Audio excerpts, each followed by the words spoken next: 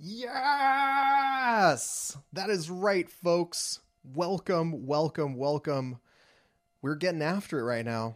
We are getting after it right now. Wadapalooza is this week. It is absolutely here. Finally. I think a lot of people are really excited about this. I'm really excited about this. I've been going to Wadapalooza probably, I don't know, like 5 years now. And it's been awesome every single time. Can't complain. Wadapalooza puts on a great event. It is certainly a very good sanctional. I hope you guys are as pumped about this as I am. Thank you so much, everybody, for being a little patient. I had some very slight technical issues. There was like a buzz coming in from some of the hookups here, and I had to restart the whole system right at the very end there. So hopefully you guys weren't kept waiting for too long. But either way, we do have a whole lot of stuff to talk about, from workouts to athletes to you name it. There's just a whole lot of things that we've got to get into. I've got notes on my phone. I've got an iPad. I've got technology everywhere. I've got dogs napping in the living room. I've got hopefully improved audio if you guys are in on that action. But either way, let's go ahead and talk a little bit about what to expect from Wadapalooza from just a general perspective, from a perspective of someone who's been there a bunch of times. Wadapalooza kind of sets itself up as like a big festival. They call it the Fitness Festival, the Wadapalooza Miami Festival, right? That you'll see that on a lot of their branding, just constantly talking about the festival feel. And it really does have a festival vibe to it, more than I would say any other CrossFit sanctioned event, potentially rivaling that of the games, but in a slightly different way, in that the CrossFit games are in Madison and Wadapalooza is in Miami. And while those cities both start with an M, there is a very small difference between the types of cities those two places are. So Miami is absolutely a force in and of itself, I think is a good way of describing it. It's got its own vibe. It's got its own feel. It's got its own entire sort of culture built into it. And the fact that Wadapalooza started there and has thrived there, it tells you that Wadapalooza leans into that culture in a really meaningful way. And one of the things that they really nail in terms of the festival feel is the park, Bayfront Park. It just gets packed with people. Tens of thousands of people are coming in to watch people exercise, to go into the vendor villages, to buy merch, to meet and talk to athletes who are maybe not there to compete but are there on behalf of some sponsors. There's just stuff to do constantly. And if at any point you're just like, nah, I'm just fitnessed out, not interested in being here anymore, you are quite literally in downtown Miami. You just walk a couple blocks up and you can do anything that you want, probably literally anything that you want. So Miami is a great host for an event like this. It brings together a lot of different vibes of people. The types of sort of interactions that you have there are very novel and unique to Miami, and to Wadapalooza. It's a great like overlapping Venn diagram of stuff. And in terms of what to expect from the competition, if you're there in person, it's crowded, it's exciting, there's a lot of energy, everyone is super pumped to be there, the cheering is off the hook, the sort of the way that the stages are created, they're all kind of sort of built like coliseums. They're much, much smaller, but it's all kind of sort of built with these like, stepped up ladder increasing seats, bleachers on either side, or really on only one of the stages do they have it on either side. But the other two stages, it has these like these bleachers kind of set up next to them. There's really not a bad view in the house. There's an intangible vibe to the nighttime, especially Friday and Saturday nights, where it's the most busy. The events are usually popping off. From a logistical standpoint, if you just remove the expectation of going there and having a good time and like partying and fitnessing your brains out, if you remove that expectation and just look at it from like a logistical standpoint, Wodapalooza is probably I think it would probably qualify as like a work of art. I mean, I don't really know how else to describe it. There are so many challenges involved to putting on something like this, even if you were doing it in a venue that is built for this sort of thing. However, they're doing it outside in Miami. It's in the late February. Usually it's a little bit earlier in the year, whether it was January or early February. It's late February, which means it's going to rain at least a little bit. So you're outdoors, you have to deal with the weather, you have to deal with the elements, you have to get internet for all of your vendors, you have to get internet for your live stream, you have to get internet for everyone who wants to like jump onto like the guest pass, I guess, or whatever. You have to have your scoring set up. Everything has to get set up in a place that is quite literally just a park the weekend before Wodapalooza and the weekend after Wodapalooza. It is very impressive that they're able to pull it off the way that they are. I have only positive things to say about the Wodapalooza, staff and everything that they do to put everything together. So, there always, of course, are places to improve. This is one of the events that's been around longer than I think nearly every other event. They've learned a lot of lessons, I think, over the years, and a lot of places where they excel that other events do not. They really do lean into using Miami as a vibe for not just the event itself, but the programming. And we'll take a look at the programming in a second here. But they basically always have a swim event.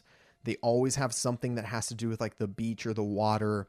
And ever since, they got sanctioned last year. Last year was the first year they did that. But even before that, they really took the programming very seriously. So overall, I would say I've had really positive experiences. Even sort of the nightmare years that I've been to Wodapalooza, I think it was 2016. It basically rained like a hurricane all weekend long. Everything flooded. Everybody lost power. A sign fell and nearly killed Rich Froning.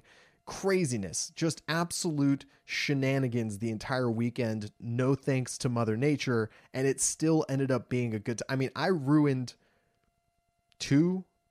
legit ruined two brand new pairs of shoes because I was not expecting everything to be as muddy as it was. And I don't think anybody was expecting it to be as muddy as it was. And since then, obviously, they've kind of learned to have a little bit more contingencies involved for weather and stuff, but neither here nor there. Wodapalooza has had a long storied history, lots of things going on. It's got some mileage. It's got some mileage and it's got some lessons learned. So I think the first thing we're going to do here is we're going to talk about the events. But before we get anywhere, of course, as always, sponsored by water. You thought I was going to bring out a mason jar. You're wrong. You're wrong. You think I'm so basic? You think my wife is so basic that she just has mason jars? Say hello to this jar, which probably held some sort of jam. The water tastes so much better knowing that I can just cap it whenever I'm done. No possibility of it spilling. It's not just going to spill all over my computer. This is next level stuff, guys. This is next level stuff. All right, let's go ahead and talk about the workouts. Okay, so let's make that a little bit bigger so I can see what's going on here. All right. First workout that we've got on here. I don't really know what the order of workouts is. Maybe they have it on the leaderboard somewhere, which we'll get to in a second because we're going to talk about who to watch at the event. And there are some really, really big names competing this weekend. So let's talk about the events first. And we're going to mainly look at the events as they deal with the elite divisions, both the individual and the team divisions. One of the things that Wodapalooza does that is, really sets it apart is the fact that it has such a broad and inclusive list of divisions through which people can compete. And while you can't see that here because Loose is only going to be happening for the elites, you'll see that in a second with how many different divisions there are. They have thousands of athletes that show up. So when I say that the logistics of an event like Wodapalooza is a work of art, I quite literally mean that they are doing something that no one else can do and should be studied and appreciated for its beauty because they're coordinating 3 stages. dozens of different divisions with thousands of athletes who have to move around from each of these different stages and do different workouts at different times of the day. It is amazing. But first, let's go and talk about the workouts that the elites are going to do. Bang, bang. First one is called Loose. Loose is a hero workout. It is 3 rounds for time, 1K run, 10 or 7 ring muscle ups, depending on male or female, and 100 squats. And you're going to do all of this in a GoRuck backpack, weighted down 20 pounds or 14 pounds. Now, it's originally written, if I remember correctly, on main site using a weight vest. That's why it's 20 pounds, 14 pounds. Those are the weights that we see happen when we're talking about, weight vested workouts like Murph, for example. This workout, Loose, is really, really fun. I have an interesting story about Loose. I did this workout many, many, many years ago when it was first released onto Mainside. I did it with a weight vest. I was ready and willing to suffer for the entirety of the workout. I did it with a couple friends of mine out at CrossFit Los Angeles, which is the first gym that I ever joined back in like 2008, 2009. And it was a wonderful, wonderful day. The workout went great. I did not die during the workout. That's just chalk that up to a bonus, really. That afternoon, we had a barbecue at my parents' house. My friends came over. It was a really good day. Then in the middle of the night, I woke up and I started vomiting blood, which is super dope, in case you're wondering. And I didn't stop vomiting blood for a minute, just long enough to be not concerned, because really, like, I'm from Los Angeles. So, what is concerning? Truly, like, what do I really have to worry about being from LA, being a West Coast guy? All right. Vomiting blood after a workout. Let's see how this pans out. Never happened again. I was able to go to sleep right afterwards. No problem. Never had any issues with my gastrointestinal system. I didn't have any sort of major health problems. Nothing ever came of it. And what I'm trying to say here is sometimes you vomit blood after doing a hero workout. I don't know. Nobody take that advice well. If you vomit blood, go see a doctor, please. I don't be an idiot like I was. Go see a doctor if you vomit blood. And Mom, if you're watching this, I'm fine. Just pretend I made that story up because it's entertaining. Okay, let's go and see what the workout is like for the teams of 4. You know what I mean? Let's pretend like that story never got out and my mom's not worried about it right now. So the team version of this workout is the exact same. 1K team run, 15 ring muscle ups, 75 synchro squats. I think it's the first time we've seen synchronized squats show up for the teams that does not involve a worm or some sort of connected implement. So that's pretty cool. I don't really think that this is going to be a big teamwork workout. What I am curious about, and I don't know exactly whether they have all the details here, whether you have to wait until everybody is back before you start the ring muscle ups, or whether you have to wait until everybody's done with the ring muscle ups before you start the squats. I don't really know exactly how that's going to work, but it's a good workout. We're just going to throw it out there. Loose is a good workout. If you haven't done it before, set aside a weekend. It's a good time. Now let's see what's up here. Miami Heat. Miami Heat is another workout that they released that is elites only. So the cool thing about this workout is it's a workout where they cut throughout the workout. So it's for time, 30 or 20 assault bike calories, 30-foot overhead walking lunges, and you're just doing that as quickly as you can. Each round, they're removing the bottom field, right? So it's going to be everybody going through it. Then they're going to remove the bottom of the field, and it's only the top 20 that go on to the next round, and you're going to do it again, and they're going to remove the bottom of the field, and then only the top 10 do it the next time. So it's 2-minute rounds over and over and over again. So really it's a very, very fast, very, very brutal workout. The team version of it is very similar, same deal, except there's just one cut. It just cuts once, and it has sort of like the male female sort of cadence to it. We haven't seen something like this happen outside of like the elimination tournaments. Usually that's for the obstacle courses at the CrossFit Games. Not really the biggest sort of bright light that comes on your mind when you think, okay, well, what if I do something like that with a fitness, like a CrossFit couplet, which would be this sprint, assault bike calories, overhead walking lunges. But I think it works well together because mainly of how quick this workout is. Each of these pieces are going to be a little bit like pretty fast. I mean, you only have 2 minutes to do it on the men's side, 3 minutes to do it on the women's side, or on the team side. So what you're really looking at here is this really quick sort of like elimination style, just win and you're in style, tournament, which is cool. It's not quite built like a tournament. I keep using that phrase, but you get what I'm saying. There's eliminations, and finally there's only a couple people standing at the very end there. Sounds fun. Pump sesh triplet. Now, I think this is one of those workouts where you're going to see just look at how many different divisions we're talking about here. Elite team, RX team, intermediate team, scaled team, beginner, dope. I love the fact that they have a beginners below scaled, right? Or separate from scaled. Love it. Then they have 1, 2, 3, 4, 5 different masters divisions, 6 different masters divisions, 2 teenager divisions, and they have adaptive competition, both seated and standing prescribed, seated and standing scaled. That's about as inclusive as you could possibly get. I just really like that about Wodapalooza. Good for them for making that happen. The pump sesh triplet is for time, 3 rounds of 2 or 1 legless rope climbs to a tall rope, 18 feet. So essentially what you're talking about is 1 extra pull per rope climb. Will this make a big difference? Maybe.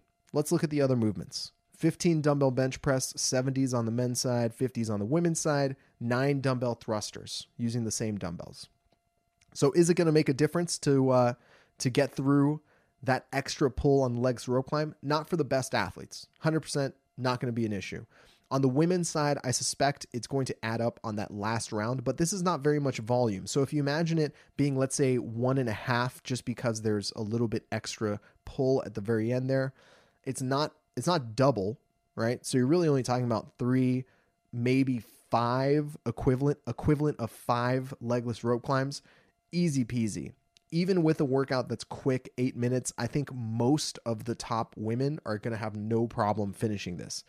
That said, if I know how they sort of organize things at Wodapalooza, having been there over the years, my guess is this is a workout that's going to take place on the actual base stage, which is a workout area that is directly on the water. And the reason why I'm thinking this is where it's going to be is because that's usually where they have the really big rig, the really tall trusses that you can hang longer ropes off of. So I'm thinking if that's where it's going to be, that's a very, very cool locale to have a workout like this. The dumbbell bench press, you're going to be staring up into the sun, so you might want some sunglasses if it's during the day. You're going to be surrounded on all sides by thousands of people who are watching you and cheering you on. However, that rope climb, 18 feet in that space versus 18 feet in a gym with very tall ceilings, for example, like at Mayhem, it feels different. You're out in the elements. Maybe the rigged trussing thing is a little bit of sway to it. It's just enough to make you feel slightly uncomfortable. And that is the type of thing that, maybe gives you a bit too much pump in your forearms. You're squeezing too hard on the workout or on the rope climbs because you're just a little bit more nervous. That sort of thing adds up over time. I'm curious to see if that becomes a factor for these athletes. The elite team version of the pump sesh triplet is gendered pairs, right? Male together, female together. The male pair is going to do 9 legless rope climbs. They're doing shorter. They're doing the 15-foot, which makes me think that it's going to be marked off separately with different types of tape. It probably goes all the way up to like 20 feet or something like that. But the markings are going to be different for the individuals and the teams. And it's going to be 9 legless rope climbs, 30 dumbbell bench, 30 dumbbell thrusters, 7 legless rope climbs, 20-20, 5 legless rope climbs, 10-10. And then the women are going to do 7-5-3 on the legless rope climbs and 30-20-10 on the dumbbell bench and thrusters, just like the men do. Before we, obviously we're going to talk about who to watch at this competition, but if you don't know already, Mayhem is going to be there. Rich is going to be there. The team's going to be there. If you don't know this, let me let you in on a secret. Rich Froning and his team do a legless rope climb and bench press workout literally every week. It happens every Wednesday. I can even tell you when it's going to happen. It happens every Wednesday because Wednesday is also the day that they run. So they run on Wednesday mornings, and after they thrash their lower body, what else is there left to do but to thrash your upper body? And basically every single time that happens, which is literally every Wednesday, the workout is legless rope climbs and bench press. In fact, on this channel, you may or may not have seen this, but on this channel, I have a video of me doing that exact workout, legless rope climb and bench presses, although I scaled to strict pull-ups because I'm just not Rich Froning, I guess. I was about to say I'm a little bitch, but I'm not a little bitch. I'm just not Rich Froning. I wasn't going to do, legless rope climbs. But either way, I did that exact same session with them. I ran on Wednesday morning, and then we came back in after we thrashed our lower bodies, and we did a pump sesh. Quite literally a pump sesh. It was a different type of workout than this, but during that workout, I saw Rich do more volume with heavier bench and more volume on his legless rope climb individually than is in this entire workout multiple times. So I'm guessing, just throwing this out there, they probably have a lot of experience with this exact combination. I think they're going to be just fine when this one pops up. Let's see. 9 Lives is another workout that's been announced at this point. It is 36 clean and jerks for time with every minute on the minute 9 chest to bar pull-ups. Rest 2 minutes, 36 snatches for time every minute on the minute, 9 toes to bar. That's the individual side. So they have all these rules about how it works. We don't worry about rules. We're not worried about rules, guys. None of those rules matter except for, the actual integrity of the competition and everybody that's going to be doing it. But let's not worry about that. What we're going to worry about here is take a look at the team version of this workout. Slightly different, same general idea, but slightly different. 100 chest to bar pull-ups, 100 toes to bar, 50 clean and jerks, 50 snatches, 25 worm thrusters. The interesting part here is that the work can only be performed when the worm is off the ground. We've seen something kind of like this show up at the CrossFit Games before, where there was some worm work and then there was rope climbs, I believe, in that team workout. And the team had to hold the worm out on the floor while the members went and did whatever the other thing was, which I'm pretty sure was rope climbs. Maybe it was handstand push-ups. I honestly don't remember. Seen so many CrossFit workouts at this point, guys. But either way, that's a really decent twist for a workout like this. You always wonder, how do you wrap in more and more teamwork? The thing about team workouts is that generally speaking, they're going to be, unless it's all the team members on one implement like the Big Bob, or if you've seen Brazil has the scrum, like the rugby scrum machine, which is just kind of like a really Big Bob that you put your entire body into. But basically, unless you're really working the entire team onto one implement, most team workouts spread out over time. That's why most of the team workouts are 17-minute cap, 20-minute cap, 25-minute cap. And it's not because they're doing hundreds and hundreds and hundreds of reps every single time. It's because these workouts require you to coordinate 4 people doing enough work for it to kind of test some capacity, and it needs to come together in a way that makes it actual teamwork, which is one of the most challenging parts about programming for teams. This is a really decent way of making that happen because you're forcing the team to make a really key decision. All right, who are the 3 people that are going to stay back to hold on to the worm? Who's the one person that's going back? How do you adjust on the worm to make, the lives of everybody there easier? There's some decisions that need to be made, and that decision making is part of what makes good team testing. Now let's go back to the individual side of this workout. I like this workout. It's we talked about this a little bit with the workouts that we were looking at a couple weekends ago, where it had very strange numbers. We were looking at Norwegian CrossFit Championship. They had this workout with wall ball and toes to bar, and originally it was like 65 34 wall ball and 38 toes to bar. A very strange number. They had to change it because they had to make the wall ball a little bit lighter.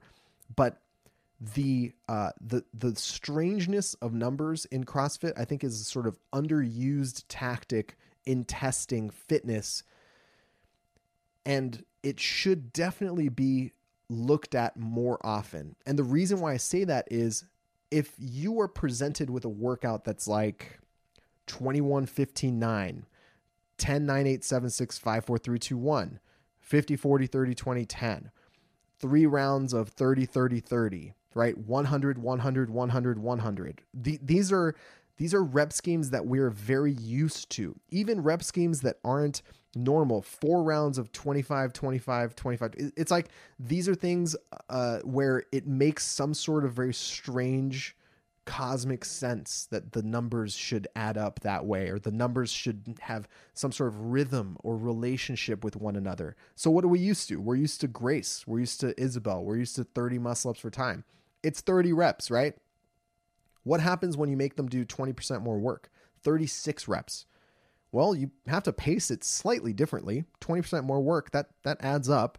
Secondarily, it's a little bit heavier. So there's all these little tricks that you can make, right? It's not as interesting to see someone do at like a CrossFit competition. I know I talked about Eddie Hall doing Grace, and I'm still very pumped about that. But it's not as interesting to see a workout like Grace show up or Isabel show up on its own at a competition, because those workouts have been around forever. Everyone has done some version of that 1,000 times, especially these top end athletes.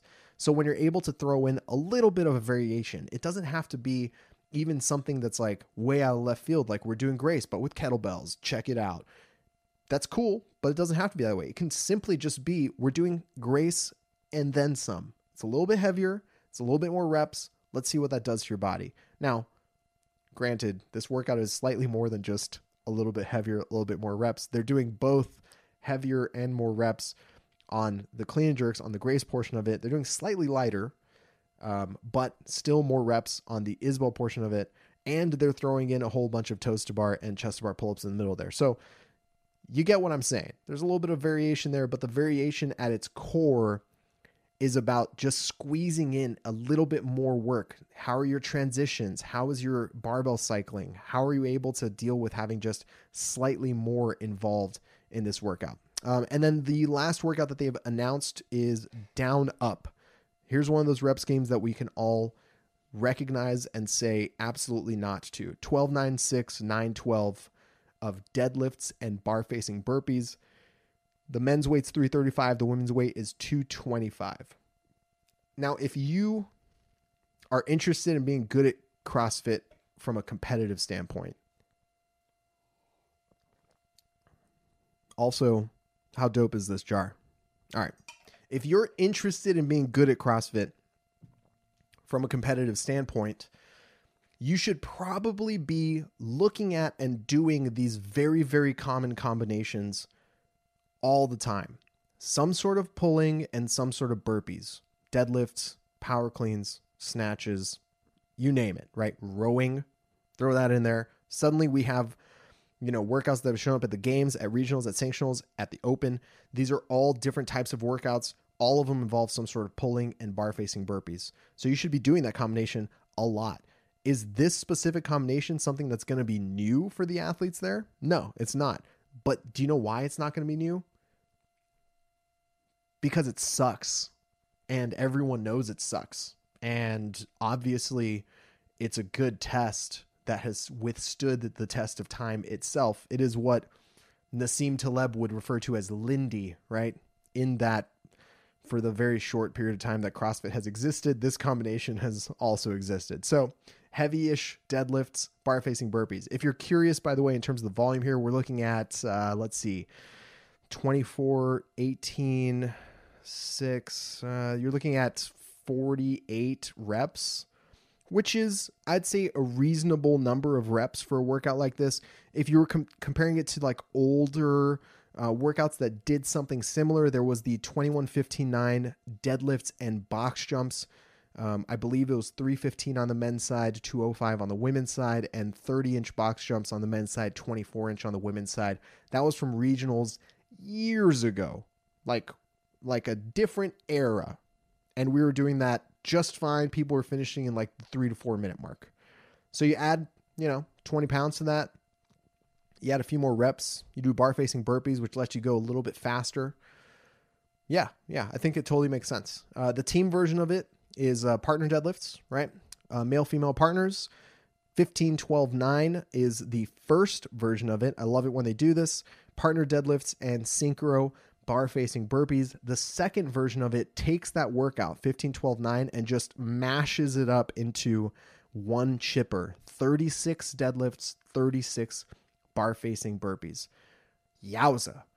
Usually the rounds version of this thing is easier by a long shot. In this case, it's easier by a mile. Doing that many deadlifts, you get stuck inside of this rep scheme. Like if you've ever tried doing something like Fran, but as 45 and 45, technically, if you were like the best CrossFitters in the world, I guess, and you just could do 45 straight thrusters into 45 straight pull-ups, it should be faster than doing 21-15-9. However, realistically speaking, losing a couple of seconds here and there for transitions and not having to do giant sets is actually a detriment to most of your performance. And again, I'm talking about like the vast majority of us. This type of a workout, it really does. You get quicksanded into those deadlifts. The burpees, not so much, but you get quicksanded into those deadlifts. And if you're not ready for doing 36 partner deadlifts at one clip, it's going to add up. It's going to add up and it's going to kick you in the teeth. And no one likes getting kicked in the teeth, guys. Let's be honest. I mean, if you do, maybe you're into some weird stuff, but definitely not into getting kicked in the teeth. Let's see. We're going to take a look at the athletes as well here for a second. I'm just going to take a look to see if there's any questions right now. Let's see. Is there a reason why they went with the GoRuck versus the weighted vest? Probably sponsorship. Yeah. My guess is it's probably due to sponsorship. GoRuck has been really making a push into a lot of these different sanction events. We saw them be used at the Mayhem Classic. We've seen them used at the CrossFit Games. Various sanctionals use them. Weight vests, I think a big part of why you start seeing more GoRuck showing up, or just like the weighted backpack showing up versus the weight vest, is because it's just an uncommon implement. It just kind of sort of throws people for a loop when they have to do something a little bit different. And I think that's really what the key is there. So let's go ahead and take a look at the athletes, because there's a whole lot of them. And I have notes here because there are, let's see if I can unlock my phone with my face. There we go. Let's zoom in there so we can all see what's going on. There are a lot of athletes on the elite men's, women's, and team divisions. There's a whole lot of people. On the men's side, there are 10 athletes who already have their spot at the CrossFit Games via either open, previous sanctionals, or through the national champion situation. So those athletes are Ben Smith, Cole Sager, Fabian Benedo, Jean-Simon Roy Lemaire, Logan Collins, Noah Olson, Patrick Vellner, Scott Tetlow, Willie George, and Zach George. So what do we expect to see here? Well, there are a few names here that are going to be making a push for their qualifying spot, and who could very well place within the top 10. That's really what it's going to take. I mean, we saw something like this happen at the Rogue Invitational last year. Chandler Smith earned his way to the CrossFit Games. He placed on or just outside of the podium, I think on the podium last year, even though all he had to do was basically place like 9th or 10th or something, and he would have gotten the spot. So it doesn't necessarily mean just because there are 10 qualified athletes that it's 11th place that's going to take it. You still have to show up in it. You still have to compete. And so when we look at it that way, who's going to be able to show up and compete? Well, a couple of the names that don't have spots already, Adrian Moonweiler, he is a hoss of a human being, probably the single best bicyclist in CrossFit because that's what his old school previous life before fitness was. He's been to the CrossFit Games a bunch of times, did not qualify through the Open, is looking to get his spot. Albert Dominique Larouche, old school OG badass CrossFitter, showing up back in an individual competition setting. I suspect that he's going to be a little bit rusty, but he's also a veteran, so he absolutely knows how he needs to prepare and how he needs to get ready for it. I'm curious to see how that preparation has paid off coming into like his first individual competition, his first serious individual competition in a long time. Alec Smith. Now, we've mostly seen him compete on teams over the past couple of years, but he's no slouch. I mean, he's got wheels, he can sprint super fast, he's gymnasty unlike anybody else on the face of the planet, but he's also incredibly strong. He took his sweet time getting to the CrossFit Games, regional appearance after regional appearance after regional appearance, and finally was able to punch his ticket with his big brother Ben there as well. And he did well when he was at the games, just didn't have like sort of the breakout showing that, maybe some people ascribe to him, even though I thought he did pretty well for his rookie season. His games appearances have been really solid, especially if you count in the team competition experience that he's had in the meantime. So I'm curious to see how all of it kind of comes together for an individual competition. I mean, he's super fit, guys. So you've got to have your eyes on him, right? You can't not have your eyes on him. A couple other athletes that we got to take a look at here. Christian Lucero. Christian Lucero was, I believe, in a qualifying position through the Open, but got dinged a couple times, maybe one big one, maybe two small ones across his videos, and therefore was not able to qualify through the Open. But he's also one of these like veteran OG CrossFitters that's been at the games a few times in the past, hasn't really had the sort of luck over the course of the last couple seasons that you would expect. If you guys remember, he was one of the injuries during the let's see, I think it must have been the 2017, 2018, one of those CrossFit Games years where everybody was busting their pecs during regionals, like Nick Urankar and Christian Lucero. It was the year that had both the high volume muscle ups and the sprinting workout with ring dips in it. So I don't know. We kind of saw a bunch of athletes pop a pec. And I believe Christian was one of those athletes that hurt himself during that season, even though I think he was in a position to qualify at the moment of his injury. Jonathan Gibson, another guy who's been on the verge of making it to the CrossFit Games a few times, like in terms of being at regionals and barely missing it off the Open leaderboard a couple years ago.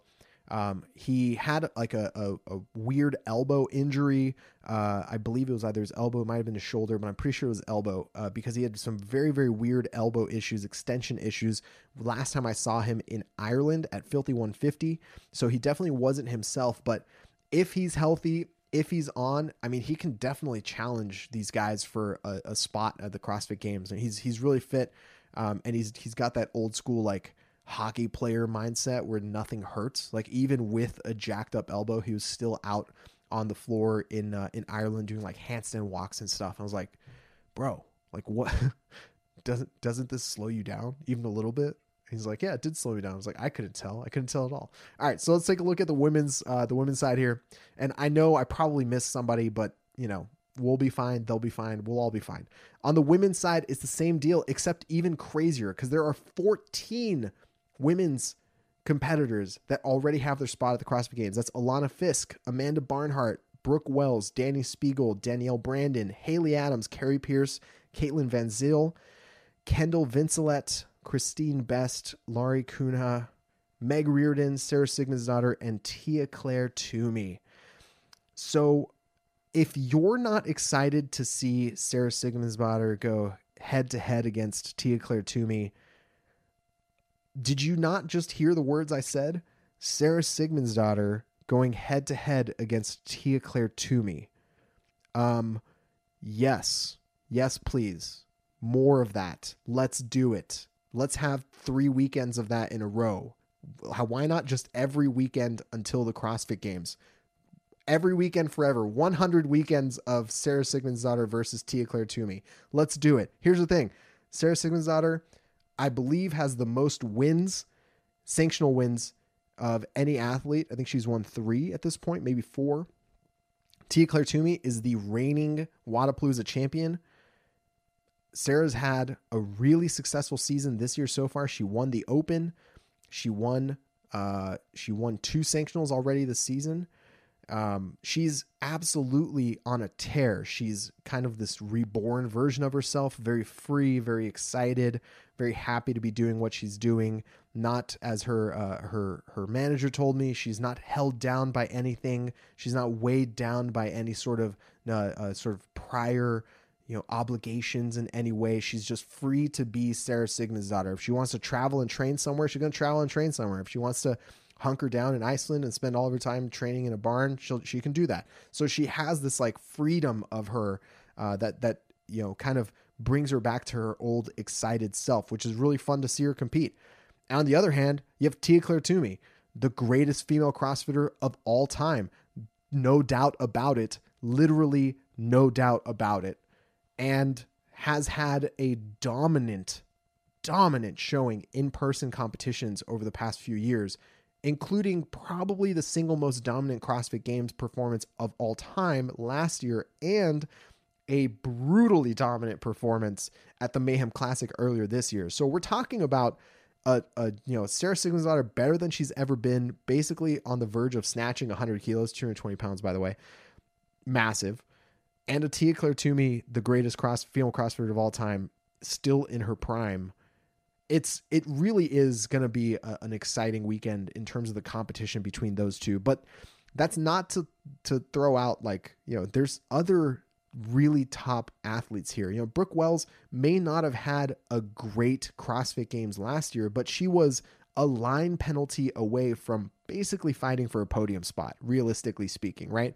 Same thing with athletes like Dani Speegle. We saw her really make a splash last season by competing at, 900 different sanctioned events and winning the snatch or clean and jerk in every single one of them.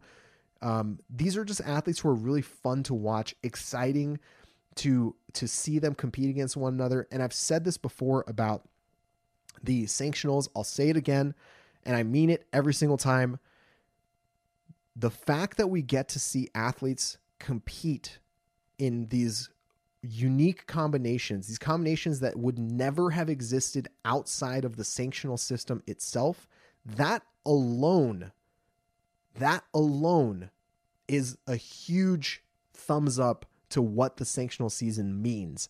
The fact that we can watch and witness and sort of be entertained by people competing against one another who outside of the games years ago would never have crossed paths. That alone is a huge thumbs up and a huge positive for the sanctional season and that format. So it's just really cool to see, outside of the games, can you name a single time that you've seen Sarah Sigmundsdottir go head to head against Tia Claire Toomey? I don't know. Can you?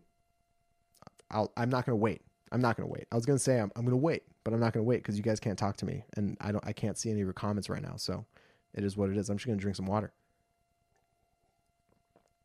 So we've talked about the men's side. We've talked about the women's side. There is, in fact, a pretty dope team competition going on as well. So let's take a look at the team competition. The teams to watch. There are a few teams that already have their spots at the CrossFit Games. Things are kind of, okay. It's hard. I don't really know how the rule book plays out for this.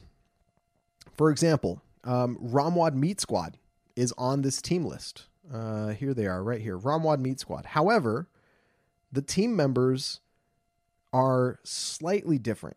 So do they have do they count as a team that's already qualified? I don't know. It basically is the same athletes, but instead of Dex Hopkins, it's Tim Paulson. So I mean, I honestly have no idea. I don't know. They basically replaced like, half or one quarter of their team.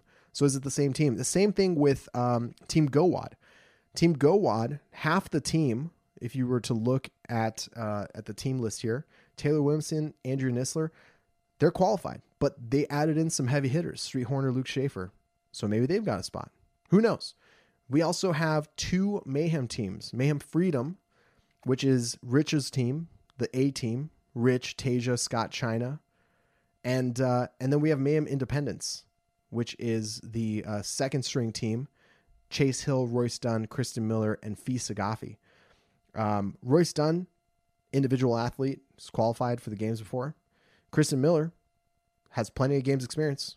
Fee Sagafi just qualified for the games this season out of the Mayhem Classic. So maybe it was kind of like a dry run for her. They were like, hey, Fee, you did really, really good. What if you came and competed on our team with us in Miami? She was like, oh, okay. Sounds great. I'll see you guys there. I love the Sun. So, I think there's a lot of different teams to take a look at here. Other teams to watch, JST Compete.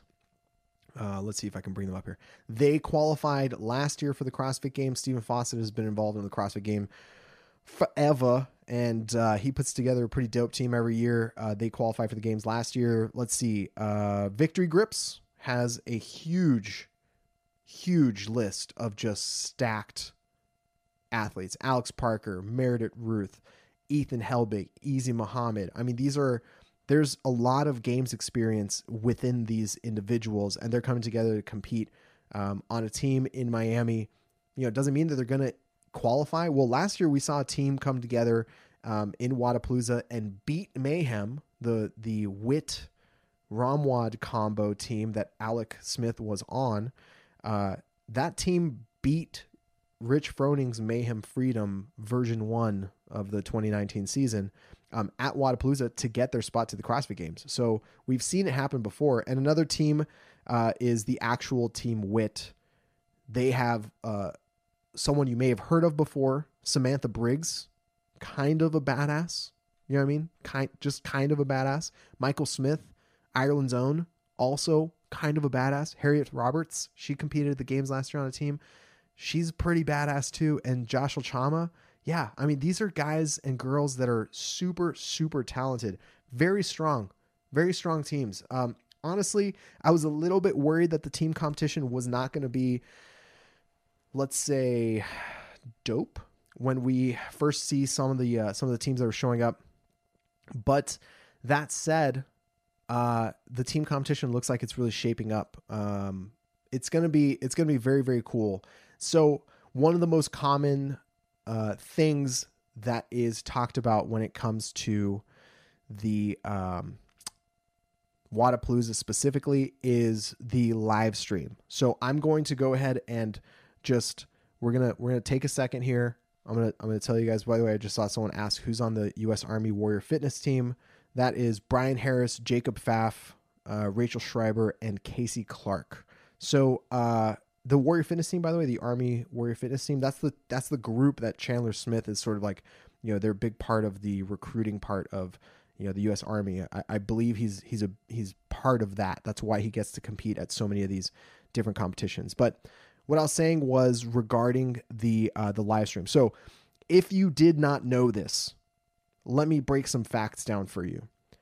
I used to work for a company called Flow Sports. I was the senior editor for Flow Elite. If that sounds familiar, it's because Flow Elite is the company that is handling the live stream for not just Wodapalooza, but several other of their events. What does that mean? That means that the live stream is going to be behind a paywall. I've heard it a million times.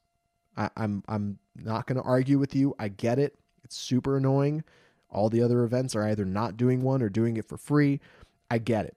Allow me to lay down some, maybe some perspective here. Why do we see some events take on behind the paywall live stream? Why do we see some events just put it out there themselves? It's difference in the business model. It's difference in the choice here.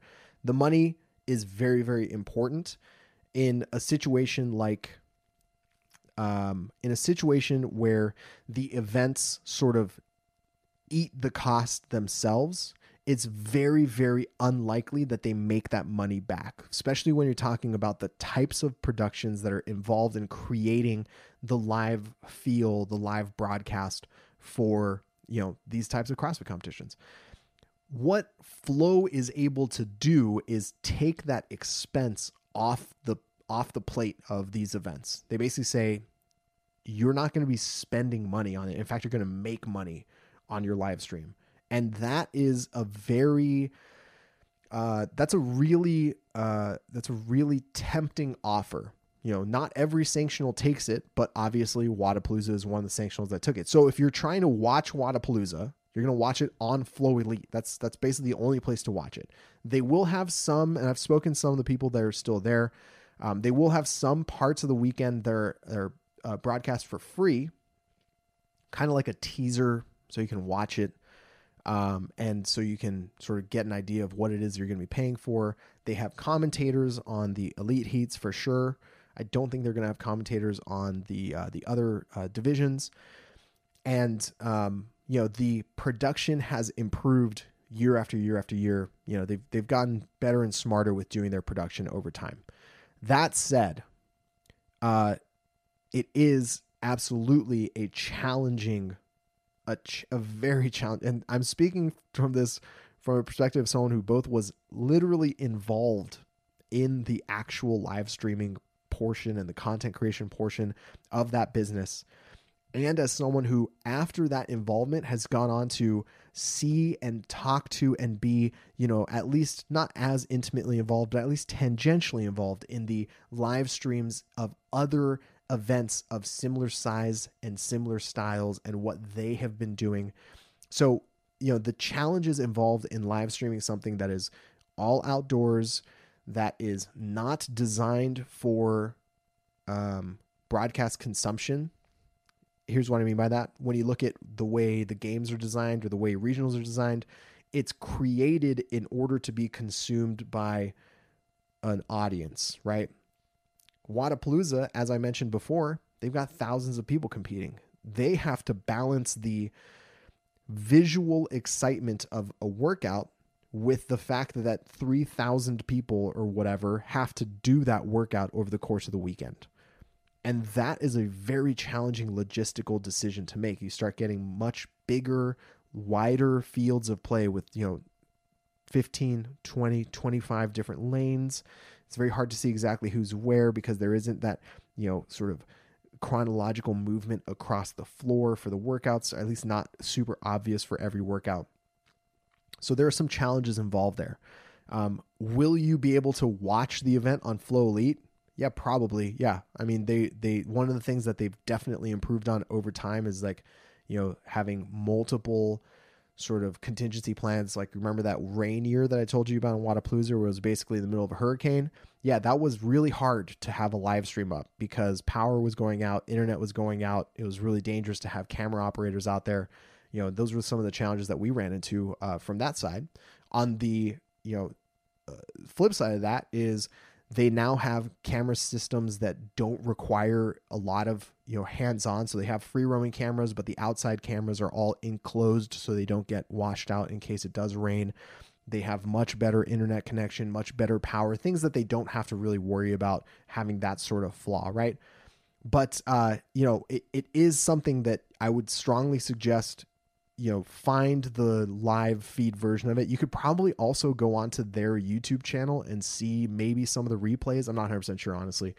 And you'll see generally what it is you're going to be getting. It's solid. It's not bad.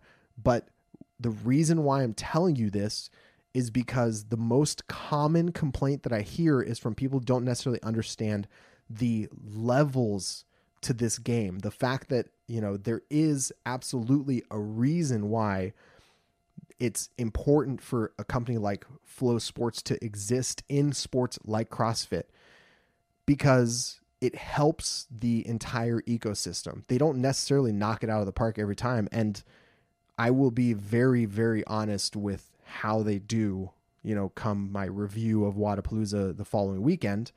But I think it's important for you guys to know what it is you're getting into, so that if you do pay for it and you are disappointed by it, like, I don't know, go get a refund. They usually do that, so it's not really that big a deal.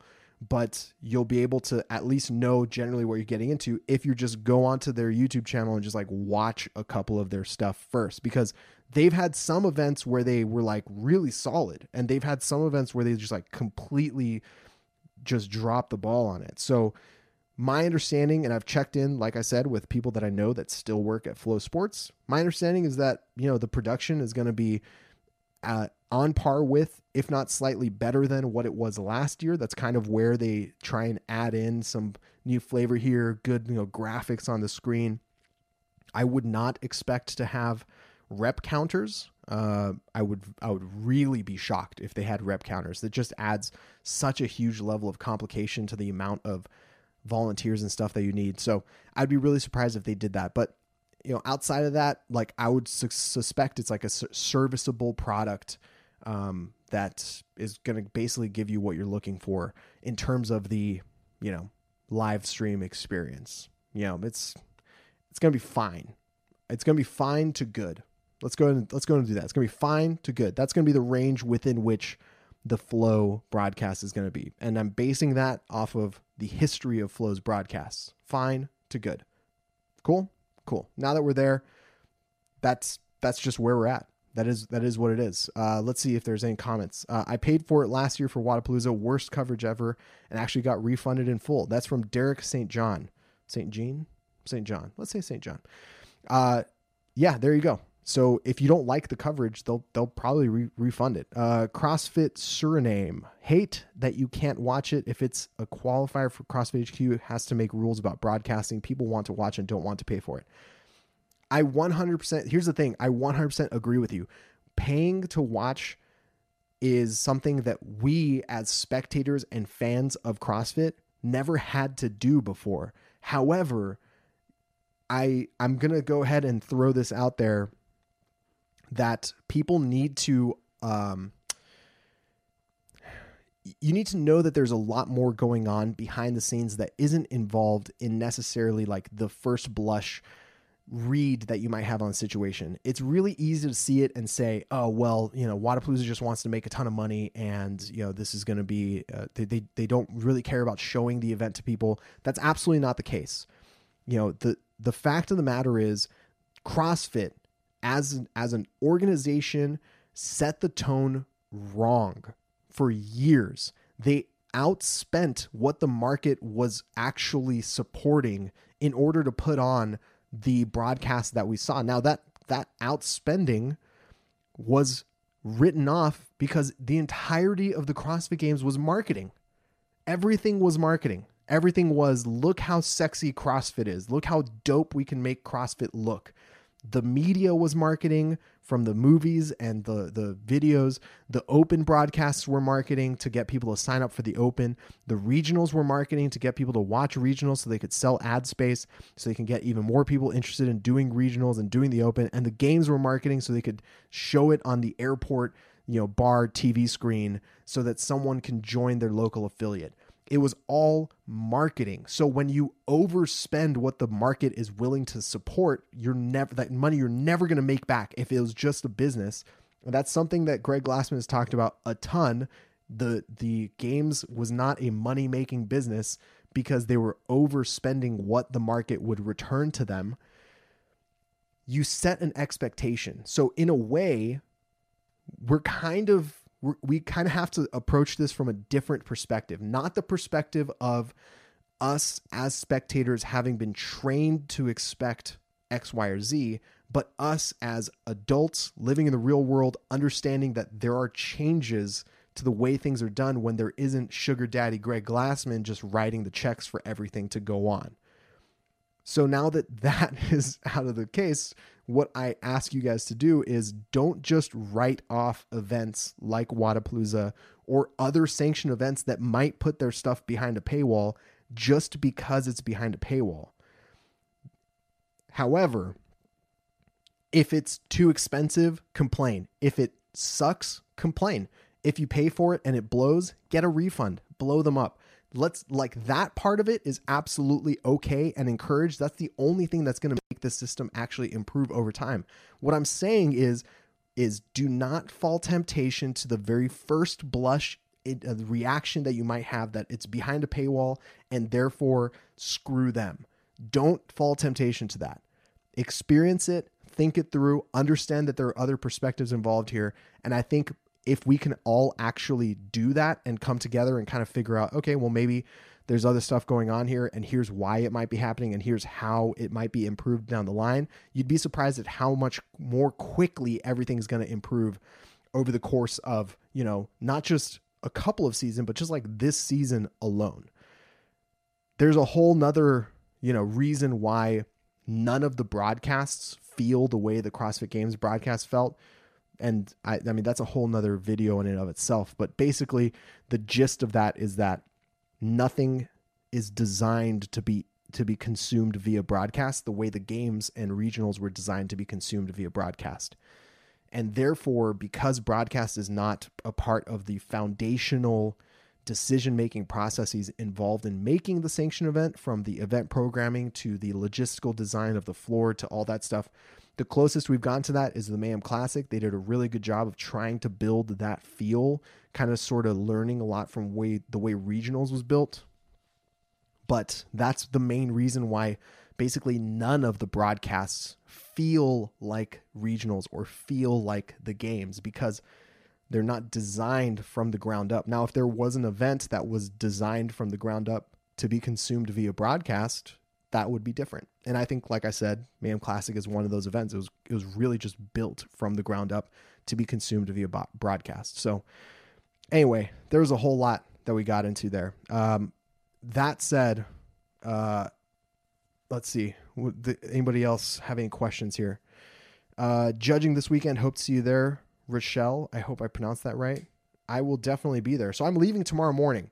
It's currently, right now, it's 5:30 p.m., a little bit past 5:30 p.m. for me here at Austin, in Austin, Texas. So I'm going to be there tomorrow afternoon. I'll be there all the way through the weekend. I'm going to be hanging out, doing a whole bunch of different stuff. I do not have a discount code for Flow, just not happening. So the reason why I don't is because I'd like to sort of be able to stay a disinterested, kind of interested, but, you know, a third party without the optics of any sort of conflicts of interest down the line. And that's not to say that, you know, maybe as the space matures, we don't go down that flight or down that path, but you know, it is what it is. I will be there this weekend. Like I said, there's a lot of really cool stuff that is going on this weekend. I'm going to be doing some live stuff essentially each day. So starting Thursday, noon local time in Miami, I'll start with a live show then.